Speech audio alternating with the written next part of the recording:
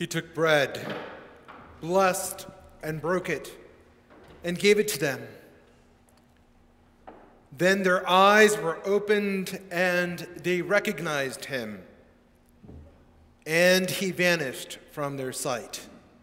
I speak to you in the name of the Father, the Son, and the Holy Spirit. Amen.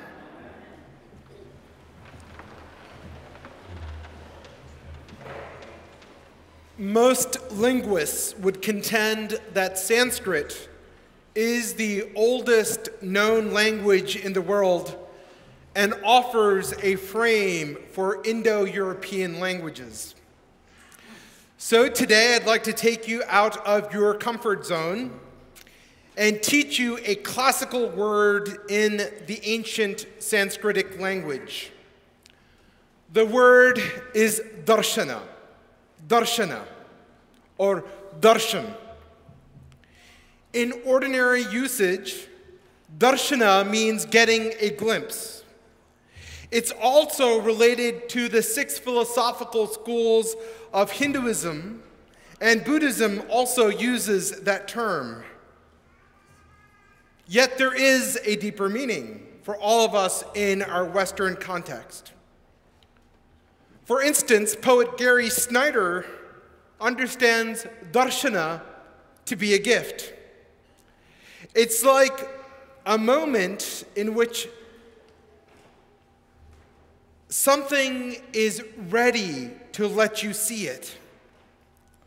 Like when the clouds blow away and you get a view of beautiful reality that is illuminated by the sun. It's as if that reality is letting you have a gradual, inch by inch view of itself. Now, it doesn't show itself to you right away. It's not even necessary that you know its name. It's more important to be aware of that reality, of the reality of that thing. For experiencing that reality becomes a source of inspiration. Our gospel today is about such a darshana. 2 disciples were talking about all that had happened to Jesus. Deep in thought, they were unable to recognize the stranger that began to accompany them. The stranger in their minds begins asking questions that the stranger should have known, and yet he asked them. And so they began to recount the persecution, condemnation, crucifixion, and the empty tomb. Now the stranger challenges their ignorance of prophecy and offers the fact that the Messiah would be resurrected. This strange interloper also took them throughout Scripture and prophecy, cracking open the possibility and reality of resurrection.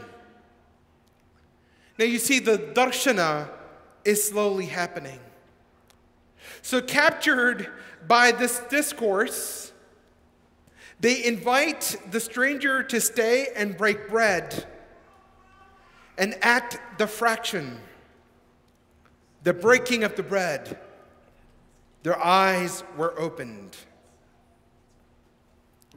They fully experienced darshana. They received the gift that Snyder wrote about. It's unlike a fleeting or a momentary sight that other religions refer to. For their darshana lasted for quite some time. And with their eyes open, they were able to recognize that the person who journeyed with them was indeed the resurrected Christ.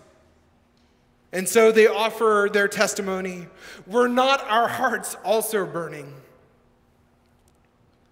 Gregory the Great in the 6th century wrote in a sermon, you've just heard it. 2 disciples were walking on the road, and they have yet to believe in the prophecies which they should have known. In the midst of their disbelief, the Lord appeared without showing himself in a form that they would readily understand.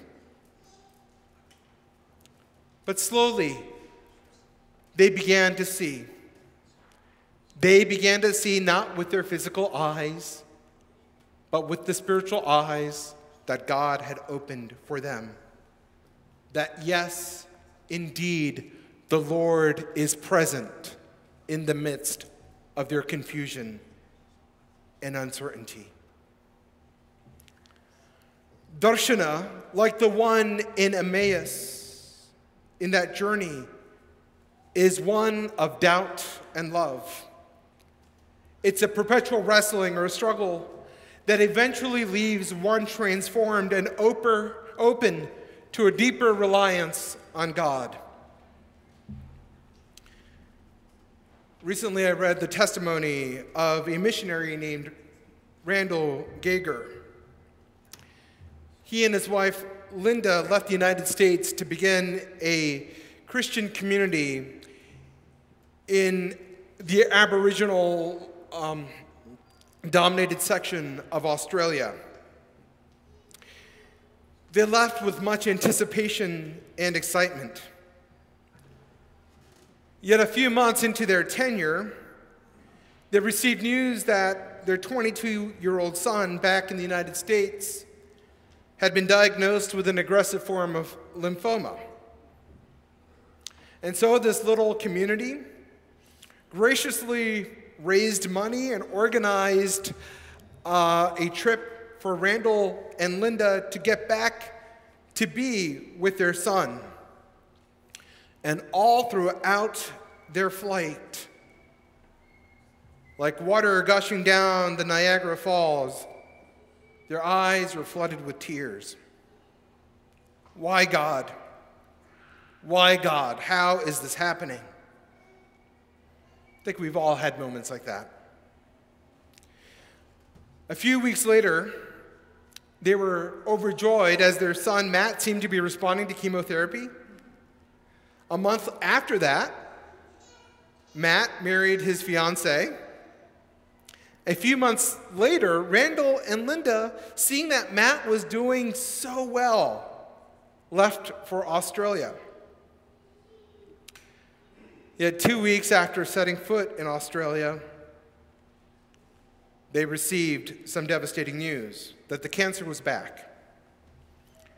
And so, in Randall's words, we left Sydney once more, this time with the unspoken certainty that we are saying goodbye to our son. I continue with their words. It is unnatural to see your child die right in front of you. There is something inside you that simply says, this should not be.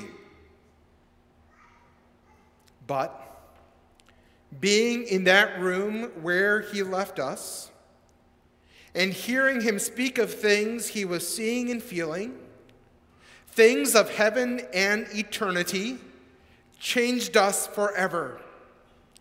For Matt saw things we could not see or fully comprehend.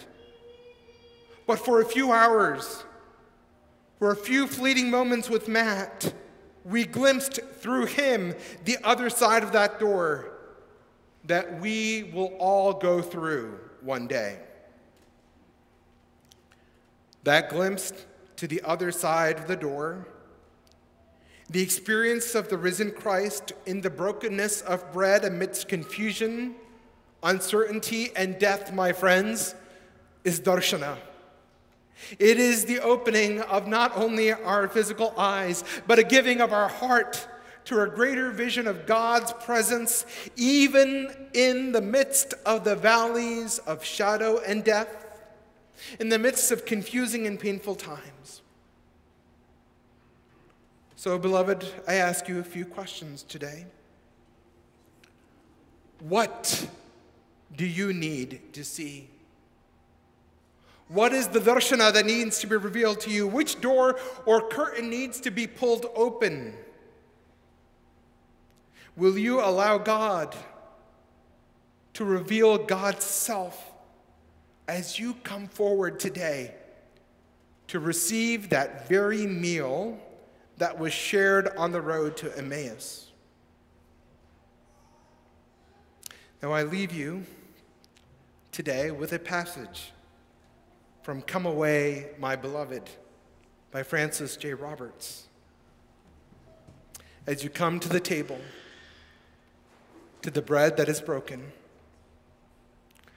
bring your sorrow and watch for the sunrise of resurrection. Hope is reborn and life finds new beginning. Wait for it as tulip bulbs anticipate the spring. For God is there to save from despair, from sorrow, from disappointment, from regret, from remorse, from self-castigation, and from the hot, blinding tears of rebellion against fateful circumstances. God can save you from yourself, and God loves you when you find it hard to love yourself. Let God's peace flow in your life like a river, carrying away all the poison of painful memories, and bring you, my dearly beloved in Christ, to a fresh, clear stream of pure life that will restore your thoughts in God. Amen.